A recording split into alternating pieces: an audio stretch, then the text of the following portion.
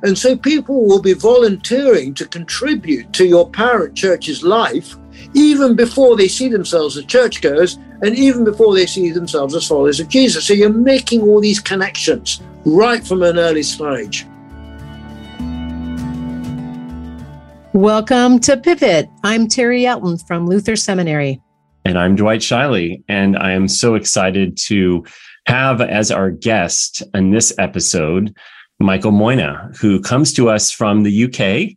He is a leading scholar, educator, trainer, and practitioner in the mixed ecology and fresh expressions, the author of multiple books, including Being Church, Doing Life, 21st Century Christian, and Church in Life, Innovation, Mission, and Ecclesiology. And it's such a delight to have Mike Moynagh with us on this podcast. Welcome, Mike. Well, thank you, Dwight. And it's great to be here. Lovely to see you, Terry, and looking forward to our conversation. We wanted to begin by going back a bit historically to the genesis of the Fresh Expressions movement in the Church of England and in the UK more generally. And we'd love to hear a little bit about that story. Where did this come from? Why did it emerge? And particularly, what's been your role in it over the years and your story in connection to it? So in terms of my own story, I'm a Church of England minister. And I was leading a parish, a church down in the southwest of England in the early 1990s. We were doing some of the stuff that you might call fresh expressions today. But I remember one of the things I used to do is, it was before Alpha even, and I used to run these just looking evangelism courses every Monday evening. And so I'd run them for a term. At the end of the term, we would spin out the group as a home group. What I noticed was, and so we just kept multiplying these new little groups around the parish. But what I noticed was that if people were belonging to that group and were already fairly involved in the church, then they would come on Sunday morning. But for those people who didn't get involved in the church, they would come to the group week by week, but they'd never come on Sunday. And so by the end of my time there, I began to think to myself, well, why am I even trying to get these folks on Sunday, to normal church? Why don't I just start a separate congregation for them? And I began to think, where in the pub could I hold it and that sort of thing. But in my mind, I was still stuck with the idea I had to get them there on Sunday. And I couldn't work out how to do this because I had 3 morning congregations already on Sunday morning, and I was expected to be at all 3. So I couldn't see how I could do a 4th without giving up something on Sunday or just something would have to give. And I couldn't work that out. And so, it was time for me to leave the parish anyway. But that was the beginning of the questioning that I had, which was actually, why do we need to get these people to church in a conventional way? And then why do we need to get them there on Sunday? Why can't we get them there on Thursday or Wednesday or whatever? But I hadn't made that whole journey by that stage in the early 1990s. Now, I think in terms of the wider church, people were realizing that conventional evangelism, will do an outreach event and then come to church on Sunday simply wasn't working. People didn't want to come on Sunday. They found the existing church alien. It met at the wrong time. They had family commitments. They may be on shift work. There were 100 reasons why they couldn't make it on Sunday. And so you might do all these great Alpha courses and outreach events. And we saw this with Alpha time and again. People would come to Alpha, but they wouldn't come to church. And that was one strand that was feeding into this. And the other strand was that people were doing conventional church planting and they were finding that didn't work. So they would, for example, they'd take sort of 50 people from the congregation down to a school. They'd start a new service in the school. The people who came were often Christians from other churches who said, this is a better show than we've got, let's join in. But the people who didn't come were folks who weren't coming to church. And so there was a realization that this traditional way of church planting didn't work. And so what happened with Fresh Expressions, and I could tell a story, but I won't at the moment. But what happened basically was that people said, we've got to go out and make contact with people who never come to church. How do we do this? Well, let's go and ask them and listen to them and listen to God. And then they said, we've got to find a way of loving them in a practical way. And so they'd start sort of outreach activities of love. They might start a cafe. They might start meeting them in a pub. They do all sorts of outreach activities, which were kind of forms of loving kindness. And we can talk about examples of that. And then people would gather around that waterhole, form community. And then in the context of community, people would say, now let's share the gospel in the context of community. And then as people begin to come to faith, it's no good inviting them to church on Sunday. Let's just let them form a little congregation where they are. And so when I began talking about this in the early 2000s, I remember a couple coming. I used to use the language of emerging church in those days. People would come to me. I remember a couple coming to me and say, Mike, we must be doing emerging church. We've been lent a church house. We're living there for free. We've got to know some of the young people in the neighborhood. They don't go to church. So we've invited them into our sitting room. We have tea with them. We hang out with them. So that was the act of love. Community was forming. We've begun to share the gospel with them. And I guess they're forming a little church in our sitting room. And so people began to discover these different ways of doing church in the late 1990s. And then the Church of England cottoned onto this. They wrote a report called Mission Shaped Church Report, which pointed to examples of this and called on the church to bless it and encourage it and give it support. And our new Archbishop at the time, Rowan Williams, he'd discovered these new types of church in Wales. And he came in as Archbishop of Canterbury and said, one of my priorities is to give space for these new expressions of church. So that's a very quick potted history. The Mission Shaped Church Report, published in 2004, was very seminal in terms of giving permission for people to do this.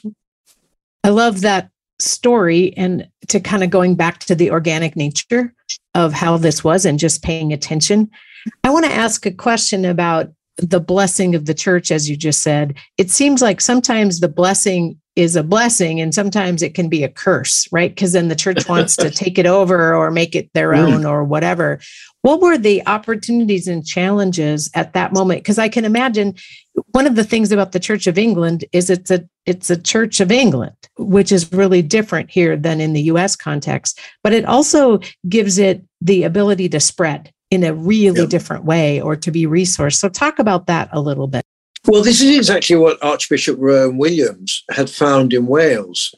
I mean, this is such a sign of a godly man, I think.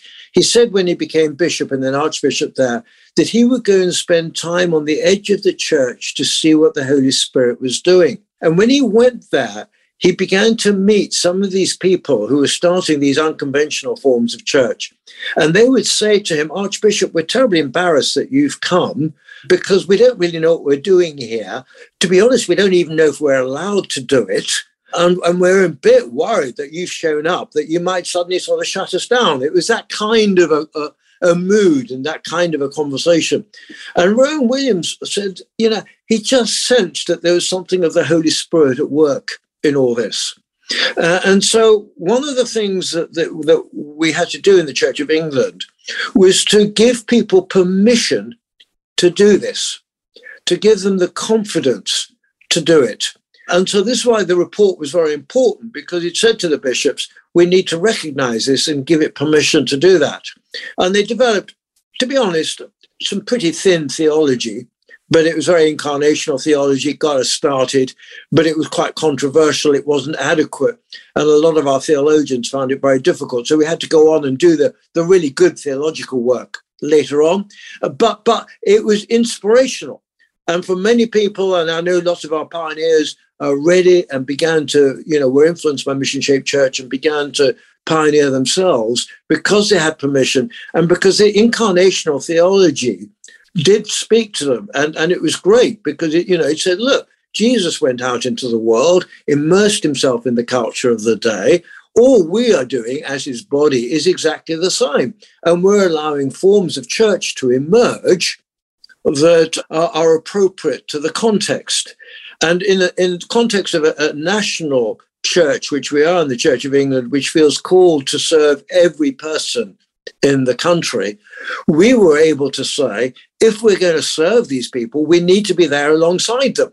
And we need to be starting little communities with them and among them. Otherwise, we're not fulfilling our ministry, which is to be a church for everyone. So that was the kind of a theology we began to evolve. And in time, we deepened it and made it more robust. So the first thing we had to learn was to give people permission. The second thing we had to learn was to give it good theology, and we had to develop that. And we had our critics, which were great because the critics made us go back and do some of the good theological work. And there was a number of people who did that, and it was brilliant, so that was good. I think we found that we had to sort of provide a catalyst to help people. And so the Archbishop and the Methodist Church set up a little organization called Fresh Expressions, which was a kind of little ginger group. We created video stories of what people were doing and spread those stories around and spread the news around and did vision days and so on. So we were spreading the word, and that was important. So we needed a little catalyst to do that. So that was a third thing. In any institution, there are roadblocks. There are institutional obstacles. And so we had to address some of those and try and sort of push away the roadblocks. And that, I think, is a fourth thing you have to do. And then as we went along, and we can make this list as long as you like, but I think one of the key things was a need for bishops to move from a permission-giving role to a proactive initiating role. And we've moved in the Church of England much more to that second. And we now, in our official policy, is to create a mixed ecology church with lots of different expressions of church for different people in different places, all supporting each other and alongside one another.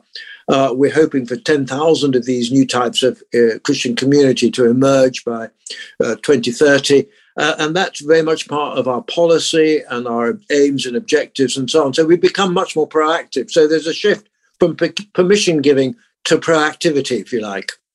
So, Mike, I wonder for some of our readers who aren't as familiar with Fresh Expressions, if you could just share some stories of examples of, what do these communities look like? I know there's quite a bit of diversity. And what are some of your favorite case studies, if you will, or stories or examples?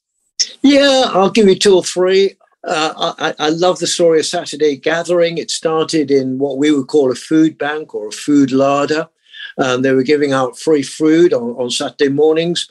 It was run on an ecumenical basis. And the Christian helpers one Saturday said to the clients of the food bank, they said, we're going to be here this evening and we're going to eat together.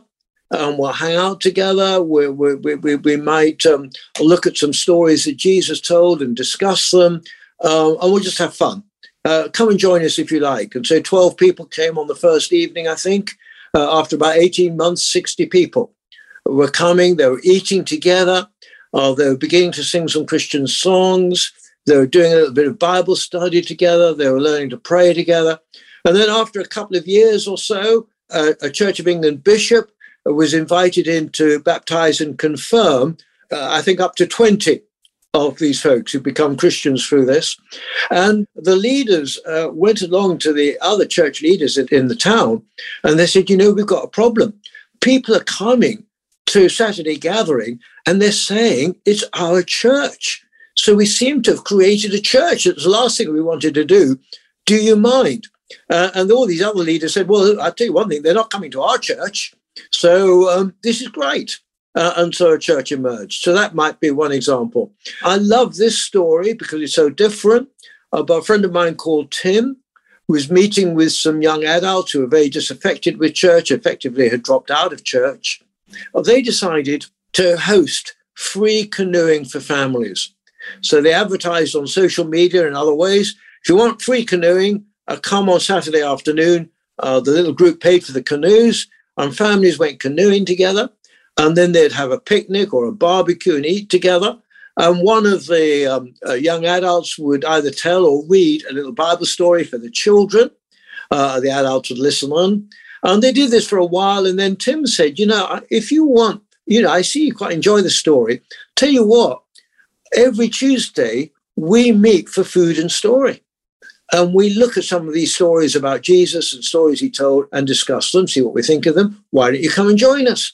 And so a little group began to do that and began then to make a journey into, studying the Bible, learning how to worship it, and so on. And this is a long journey, and it had its ups and downs. I tell it quickly as if it was, smooth and progressive, but there were setbacks and hiccups and all the rest. But that was it. And then quickly, a third example from near Cambridge, a woman in a village would take her children to school, and she got to know other parents and carers at the school gate. And as she got to know them and listened to them, she discovered that many of them wanted to hang out together and get to know each other. So she went to the school teacher, got permission to use the staff room. And every Thursday after they dropped their children, they would meet in the staff room. She'd provide decent coffee and croissants and fruit juice and all the rest. She would show them these little Numa videos by Rob Bell, looking at issues of everyday life from a very gentle Christian perspective. And the women who didn't go to church there talk about that. And it settled down. A group of about 15, 18 people would meet regularly. And then after a while, she noticed that, some of them were becoming quite spiritually hungry. And so she said to them, if you want to explore more, I'm going to meet on Tuesday morning, and we'll have coffee together, and we'll look at some of the stories about Jesus and see more about him. And so they read scripture together, they met together, they did some Bible study together, they learned to pray together, they did some simple worship together, and they became effectively a little worshiping community, a congregation, you might like. And after a while, they said, Sue, we love all this. It's so exciting, and we'd never heard about Christ in the way that you're describing him and so on. But it's no good for our partners because they're at work. It's no good for our kids. They're at school. And so they said, can't we do something for them and our friends? And so they started a new initiative on Saturday afternoon, all age basis, with food and fun and Bible story and so forth. And I think that became the center of the community. I think the Thursday morning gathering at school began to dwindle because they all got older and their kids went up to sort of secondary school and so on. And so this new group became the sort of center of the community. But if you listen to all those stories, they all follow a particular journey.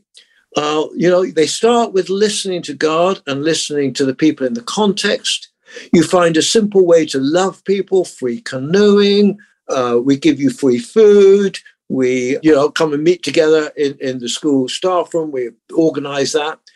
Community forms around that activity.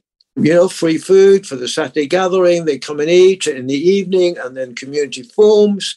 And then in the context of community, they begin to share the gospel. They begin to talk about their experiences of Jesus.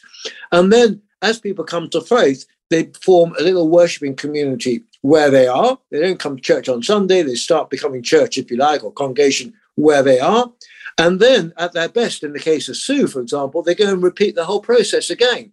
And so it's sort of a process of listen, love, community, share the gospel, something akin to church, a Christian community emerges connected to the wider church, and then you repeat the process. And we found that time and again, in lots of different ways, and it's always much more messy than that little journey describes, but they basically follow that little journey. And we call it the missional journey. I love that.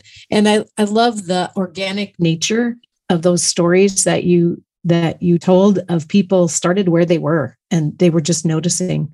My question would be, as you moved from more organic to more systematizing, right, to more kind of proactive, as you said, and kind of looking around the whole country and saying, how might we find leaders to start these missional expressions? Was it more like, we're going to scout and watch and point out, hey, you're doing this. Could you become a Fresh Expressions kind of ministry? Or was there some kind of training that people went through or some conversations and then they went and began? Like, how was that process of leadership for these new Fresh Expressions? So let me give you two different models. So one model is I'm involved as a consultant to the Diocese of Oxford's new congregation program. And what we did during lockdown was we went to our local churches, we call them deaneries, and we said that if you're vaguely interested in developing mission, we will meet with you in twos and threes. So come if from your parish or your group of parishes, and we'll just have a Zoom conversation with 3 or 4 of you. And the Zoom conversation would start, just tell me what already outreach activities have you got. So they talk about luncheon clubs and coffee mornings. And I would say to them, have you ever thought if you restart that coffee morning, you could put a little spiritual extra alongside it? So what you could do is you could say, if you want to stay behind at the end of the coffee morning, we're going to have a little spiritual zone. And we're going to light a candle and we'll play some Christian music and we'll read a passage from the Bible or from a spiritual writing. We'll have a few minutes of quietness and you can pray to God if you believe in God, or just have positive thoughts for other people and situations. And then we'll just wind up at the end with a very short prayer, maximum 10 minutes. And then I would say to them, you can imagine what would happen. You do this for some months and then someone says, hey, I'd like to talk about these Bible readings, and I've got ideas and I disagree with them. I've got questions. Can we talk about it? And so you begin to extend the time to 25 minutes. Well, what have you got? You've got some worship in music. You've got some prayer. You've got a scripture reading. You've got the sermon in the form of a discussion. What have you got? You've got a little congregation there. So these clergy would go, aha.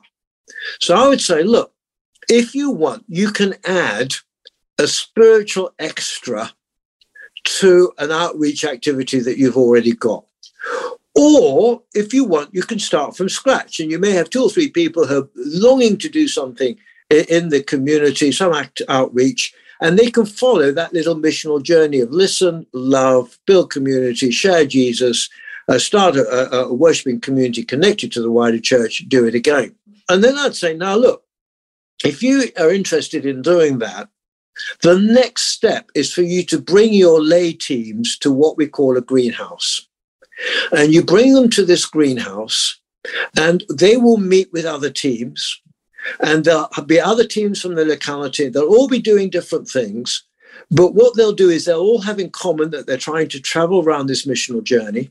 And then we will meet 2 or 3 times a year, either in a long evening or on a Saturday morning, when the teams will come together and they'll do their planning. They'll ask 3 questions. Where have we got to on the missional journey? What could we do next? Brainstorm ideas. What will we do next? Come up with a plan.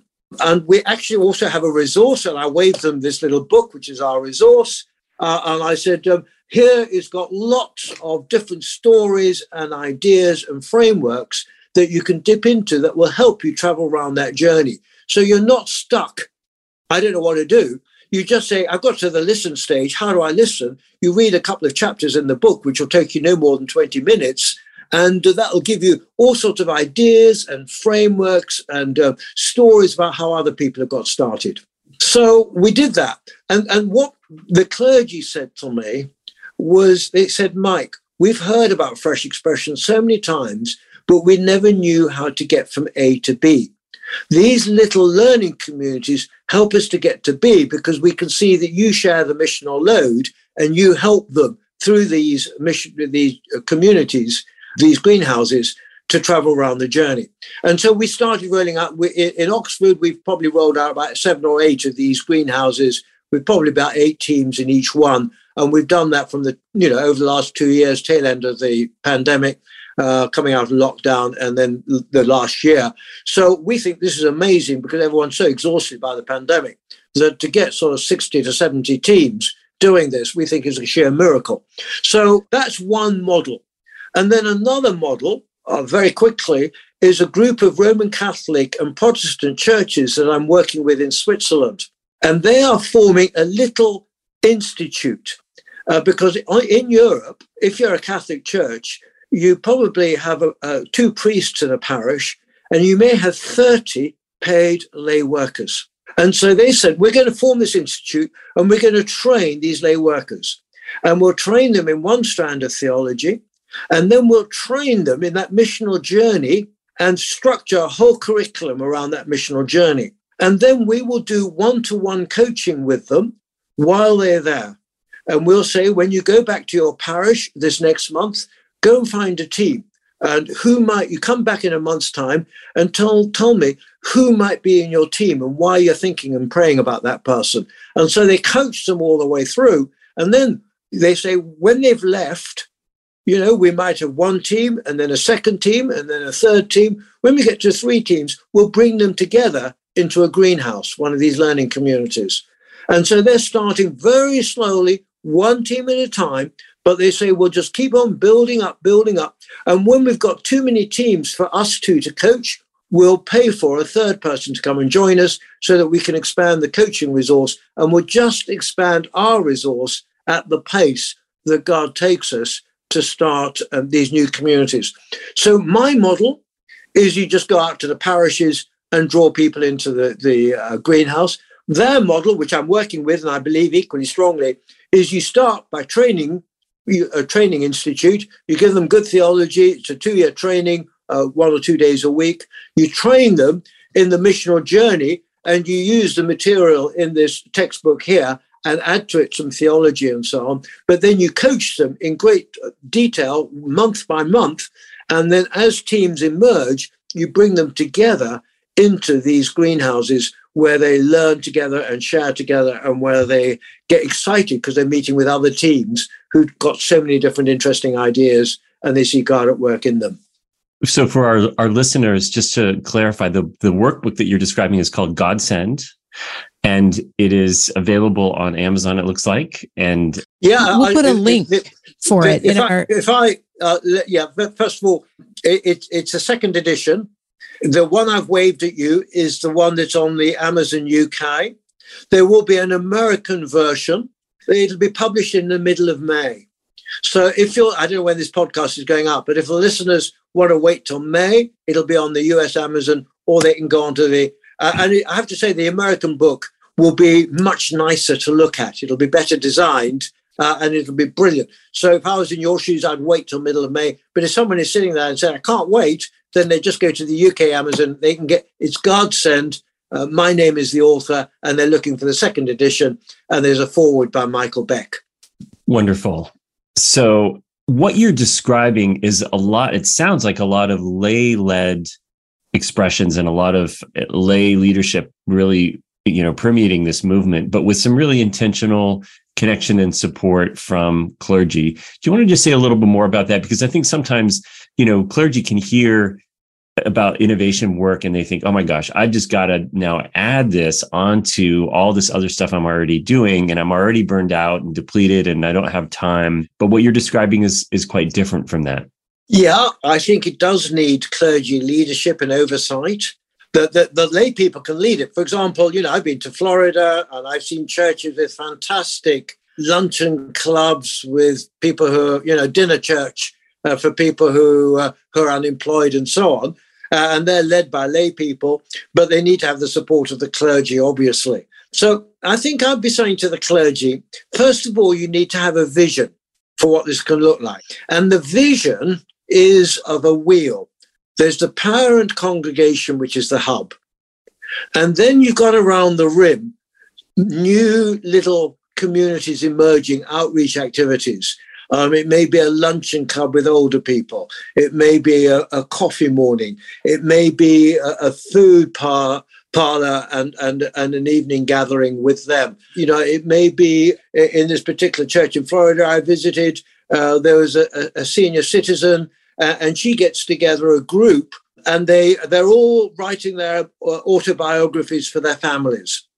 And she realized when she heard me talk, she said, that would be so easy to add a spiritual dimension to that. As we look back over our lives, was God at work? Do we believe in God? Are we glad that he wasn't at work? Or, what do we think about it? And you add a spiritual conversation to that. So you want to imagine that round the rim of the church are all these new worshiping communities emerging. And then you want to imagine that these communities are connected to each other by the rim, and they're also connected by spokes to the hub. And so what you've got then is a parent congregation with lots of congregations that are offshoots. All right. So that's your big picture. And in this particular church in Florida, someone said to me, oh, it's a real struggle, our dinner church, because the main congregation doesn't think there's anything in it for them. So I said, oh, no, that's because you haven't got this vision. If you've got the vision that you're all connected together, then the very first thing you do once a dinner church is settled down is you take your notice sheet that you give to everyone by email, you print it out, and you put your notice sheet on the table in the luncheon club, in the dinner church. And on that notice sheet, you put all your activities plus the dinner church. So people will just hardly read it, but they'll register they're part of something bigger. And then someone will come to you and say, hey, look, I've been reading here. You're forming a choir for the carol service. Can I join? And someone else will come to you and say, hey, look, I see you're looking for a bookkeeper to help your treasurer. I've done that sort of thing. Can I help? And so people will be volunteering to contribute to your parent church's life, even before they see themselves as churchgoers and even before they see themselves as followers of Jesus. So you're making all these connections right from an early stage. So I'd be saying to the minister, get that vision. That's the vision. And then I'd be saying to them, take this little God-sent book, read it, and then start talking to members of your congregation. Start with what you've got. What outreach activities have we got where we could add a little spiritual extra on an optional basis at the end of when we meet? What are you doing? Have you got sewing circles? What have you got where you could add this little spiritual dimension, a spiritual zone, whatever it is, headspace, whatever you want to call it. So start with that. And then I'd say as part of your pastoral work as a minister, talk to members of the congregation and say, take me into your lives. Who do you hang out with? What do you do during the week? What are your passions? And then begin to ask them, well, if your passion is cycling, could you ever join up with someone else and form a cycling group? And could there be one or two people who don't want to go cycling, but who organize the food for when you get back so that you all socialize together? And so I'd be, seeding all those ideas. And then as I do that, I'd be saying, right, if you're interested, let's go meet regularly. And I'd be meeting with them regularly. And then I'd start with one group and another. And if I've got 2 or 3 groups, I'd then bring them together and start a little mini greenhouse, a learning community. We're all following that little missional journey together, listen, love, and so on. And we're learning from each other. We're praying together. And we're doing it all differently, but we're going to encourage each other and meet regularly every 3 months, 6 months, whatever. So that's what I would do as a minister. And I would be saying, look, part of this is what I would want to do anyway as a good pastor. I'm helping my folks to enrich their discipleship in everyday life. I'm bringing together mission, church, and personal discipleship in their lives. So this is what I'd want to do, isn't it? That's why I was called to ministry, But I'm also wanting my church to reach out and to grow. And this is a great way to grow my church. So it's completely win-win for a pastor. I love that. I was thinking about a couple congregations and some pastors that I know that I talk about and thinking, how would they hear that? And I wonder about 2 things. One is I'm in the Midwest, and many of us come from heritage that reaching out and inviting someone into a community is as scary as about talking about Jesus. Those 2 things are not always in our DNA. And so part of what I'm curious about is, how have you seen, and maybe this is different in the settings that you talk about, but maybe not, how do you encourage people to say, hey, reach out to your neighbors and invite community? Because I think people are really longing today for community. And that's a rich, ripe fruit for us to tap into. Yes. But also, how did you help people give the confidence or the risk to talk about Jesus or to invite them into the story of the Bible or some of those, that kind of second move? So talk about those 2 things. Okay, so two really important moves there. Great questions, Terry. In terms of the first move, we always say to people, form a team. Find a friend or 2 or 3 people, because it's really scary doing it on your own. And then do it in an aspect of your life where you feel comfortable. So, for example, if you're a school teacher take donuts into the staff room every Monday and give away free donuts. And just do that. Now, this begins to answer your second question, because when someone says to you, why are you doing it? You just say, well, we are followers of Jesus and this is what Christians do. But if they say, well, hang on, what do you mean by that? Then you say to them, look, tell you what, me and my friend, every Thursday afternoon, we meet for half an hour. Jesus is known as one of the world's greatest spiritual teachers. So we look at some of the stories he told and some of the stories about him, and we see what we think of them. So why don't you come and visit us? We'll buy you a drink, and it's only for half an hour. So when the person comes, what you do is you read a parable, and then you ask 4 questions. The first question, you just say, this is what we do. We ask 1 question a week because we've only got about 15 minutes for this. So the first question is, if this story happened today, what would it look like? And so you talk about that. And then at the end, you say, what we'd like to do is have a bit of headspace where we pray to God as we understand God. And you just do that for 3 minutes. Then the next week, and you do this anyway, whether anyone's joining you or not. But the next week, hopefully the person comes back and you do the second question. What's the story saying to you? What's it saying to me? Discuss that. And then the third week, you say, our third question, you recap the first 2, is, could the story make a difference to my life? Might it make me think about God more? Might it make me pray more? Might it make me think about this other person in my workplace differently or whatever? Could it make a difference? And you talk about that. And then you come back and you say, we like to do an experiment. We like to see whether it does make a difference. We're really relaxed. Some experiments work, some don't. So we're not fussed about this. And then the fourth week, you come back and you ask the fourth question, did the story make a difference to my life? How? Now, the brilliant thing about this is that any Christian and non-Christian can take part. You don't have to get all wound up about telling your Christian story and telling them about Jesus, because the Bible does the evangelism. And all the Christians are doing is simply joining in the discussion, which is as simple as joining in a discussion about a film. Now, we have 4 or 5 different approaches that use the same principles that are here in the Godsend book. And so if, for example, someone was wanting to start out and they were really anxious about how do we take that step from building community to sharing Jesus, I would just say, turn to the chapters in this book, because they will give you just 4 different, really simple ways of doing Bible study that are completely non-threatening, both to folks who don't go to church and to Christians. So the key thing is to find a friend or more, do something in a passion of your life. If you like films, then invite parents of the school to a film club. We're going to watch a video this Friday, and then next Friday we'll eat together and discuss the film from a spiritual angle. So that's all you do. So this is not scary because it's around what you enjoy doing. And so it actually enhances your everyday life rather than diminishing it. And, it's not another task I've got to do for the church. No, this is my passion. I enjoy films. I'm now going to be able to do this with other people, and I'm going to make friends that way. And if you're an extrovert, you'll love it. If you're an introvert, you might find that a bit scary. So what you do is to join up with 1 or 2 other friends, so you do it together. And then if no one comes, doesn't matter. The 3 of us can shed tears together and drink all the alcohol that we brought in hoping that they come. That's fine.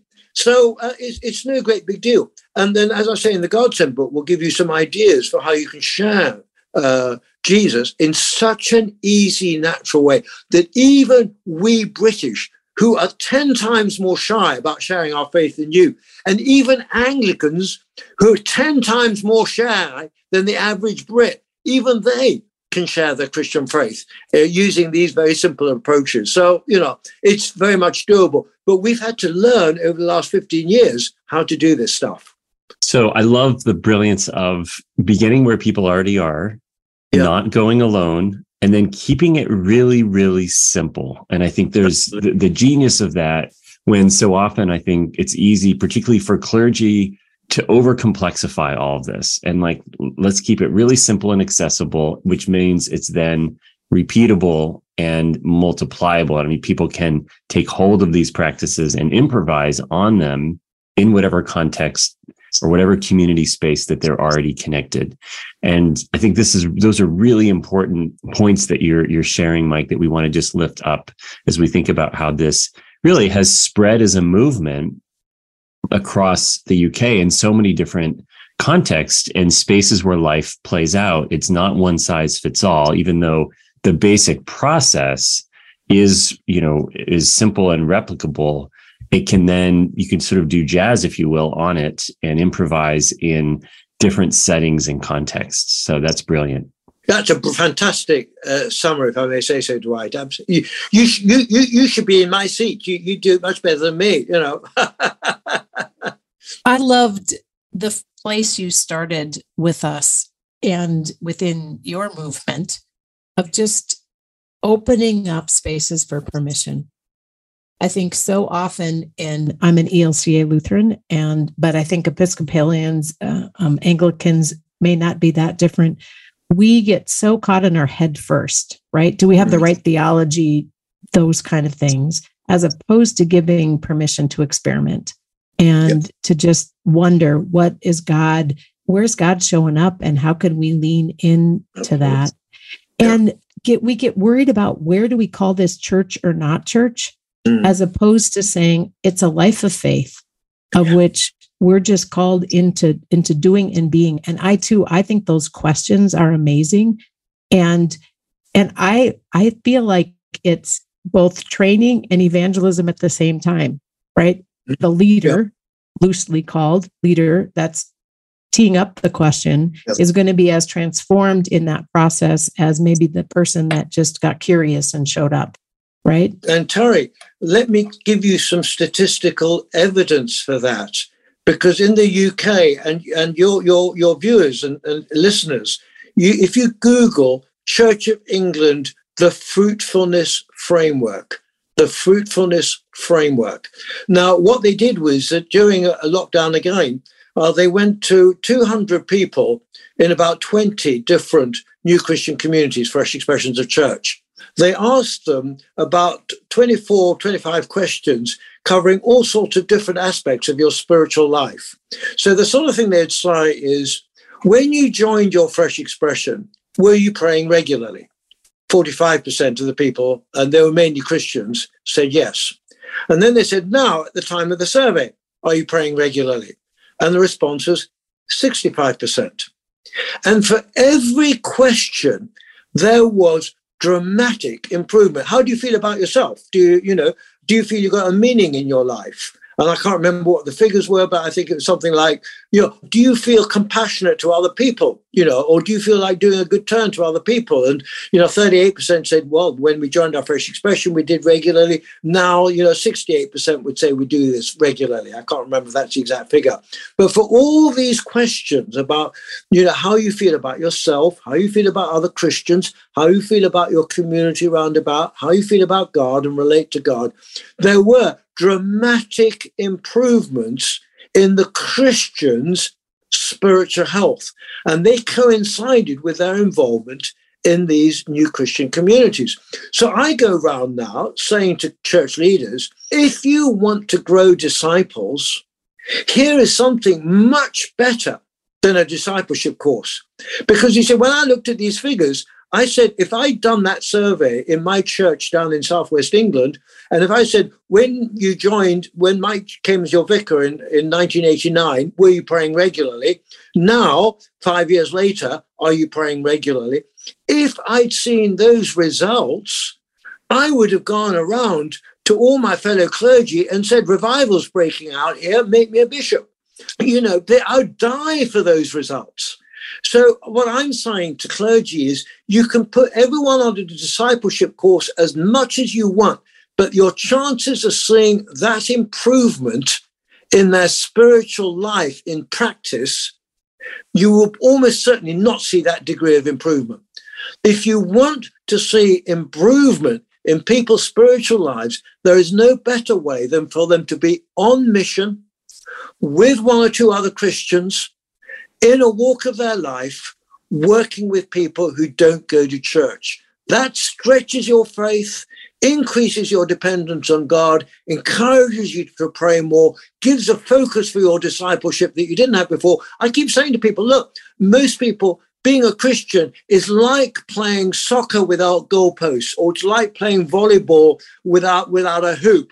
You kick the ball around, you throw the ball around, and you think, what's the point of this? And eventually you get bored and you walk off the pitch and you join the crowd walking by, and the world disciples you. But if you give people a fresh expression or new Christian community and they're involved in it, they have a whole focus for their discipleship between Sunday and the next Sunday. And that, as I say, is transformative for people's Christian lives. So I want everyone in Britain and everyone in America to say the key to getting disciples to make disciples and just get spiritual growth is to encourage people to form these small new Christian communities. That seems to be the route forward. So why not go and do it? That's wonderful, Mike. I have one last question for you. So I'm also at Anglican, and, for those of us who are in traditions really influenced by the liturgical renewal movement, which has placed the Eucharist sort of at the center of weekly gatherings for people, many of these lay-led fresh expressions aren't going to have Eucharists in that way. And how have you navigated that in the Church of England in terms of people's piety and experience of the sacraments? So again, our prayer is, I have to say, the story I'm telling you in real life is much more complicated and messy. All right. So, don't just think, hey, I start one of these new communities. I'll start a little luncheon club, and 3 months later, I'm going to have a new worshiping community. It takes much longer than that. And there are high points and low points in your journey. But we want them all to be sacramental. Now, many of our fresh expressions start out around a meal, and they have a meal involved. So straight away, the Eucharist came out of the meals that Jesus celebrated with his disciples. So straight away, you are beginning a Eucharistic journey. What you can do is, and what we encourage people to do, is to say, look, if you're a lay person, when you get to the stage and people are beginning to worship and they've had these discussions about Jesus and they're beginning, what you can do is to introduce a remembrance of the Lord's Supper. And if you do this, you need to say this is not Holy Communion as we understand it in the Anglican Church, or as we understand it as Lutherans, or whatever. You just say this is a remembrance of the Last Supper. It's not a formal Holy Communion, but it's a way that we remember what Jesus did before he died. And you tell the story. You read a passage from Scripture, and then you just say, let's pass around the cup, let's pass around the bread. And you just share that very gently in an informal way. And, within the Anglican Church, we have these agape suppers and so on, and that's quite legitimate within canon law, as long as you have said this is not a Holy Communion. But you then go the next step, and you say it's really important that we do celebrate Holy Communion in the way that Anglicans traditionally understand it, or Lutherans. And so you might invite your local minister to come in and preside at a Holy Communion. Now, some of our pioneers say, we don't like that because they're not already part of the community. But I say to them, no, that is the very point of inviting them in, because they come in to remind you that you're part of the wider and bigger church. So they come in and they preside at a communion. You might do that once a month, once every 3 months, even once a year. I keep reminding people that in Europe, within the Catholic Church, often the Eucharist was only consumed once a year anyway, or twice a year. The efficacy of the sacrament doesn't depend on its frequency. So, or you invite your fresh expression, your new worshiping community, you invite them to join the parent church for a celebration of communion at Easter and, at Pentecost and at Christmas and whenever, you might want to do that. So you find ways to join up with your parent church. You find ways to invite the vicar or the minister to come into the church so that you then have an authorized Holy Communion as a part of the wider church. And that's the way we've approached this. So, you do a journey and you have informal little celebrations of remembrances of the Last Supper, but then you have the formal one in some of the ways I've described. Wow, I love that. That's really great. Michael, our time is running out. I really thank you for just for the great stories, for the imagination, and really for the resilience of being on the front edge of what could it mean to have a mixed ecology, to reimagine church and reimagine what it means to gather and do life together around faith in this time. And I'm grateful that at our next episode, we get to look with Michael Beck around how has Fresh Expressions kind of found its way into the North American context and kind of continue that story on this side of the pond, if you will. Absolutely. I mean, he's brilliant because his little church in Wildwood, they had 14 or 15 of these Fresh Expressions. So you want to get him to talk about some of those. They're great stories. But it just shows what you can do, because it was not a big suburban rich church. It was a complete opposite, near extinction actually, and came alive again, partly through these new communities. So I'm really glad he's joining you. I'm a great fan of Michael's. That's awesome. Thank you for your time today. And we encourage listeners to continue to join us in this season of Pivot as we looked at the mixed ecology. This episode of the Pivot Podcast was brought to you by Faith Lead. If you enjoyed today's show, head over to faithlead.org to gain access to our free resources. See you next time.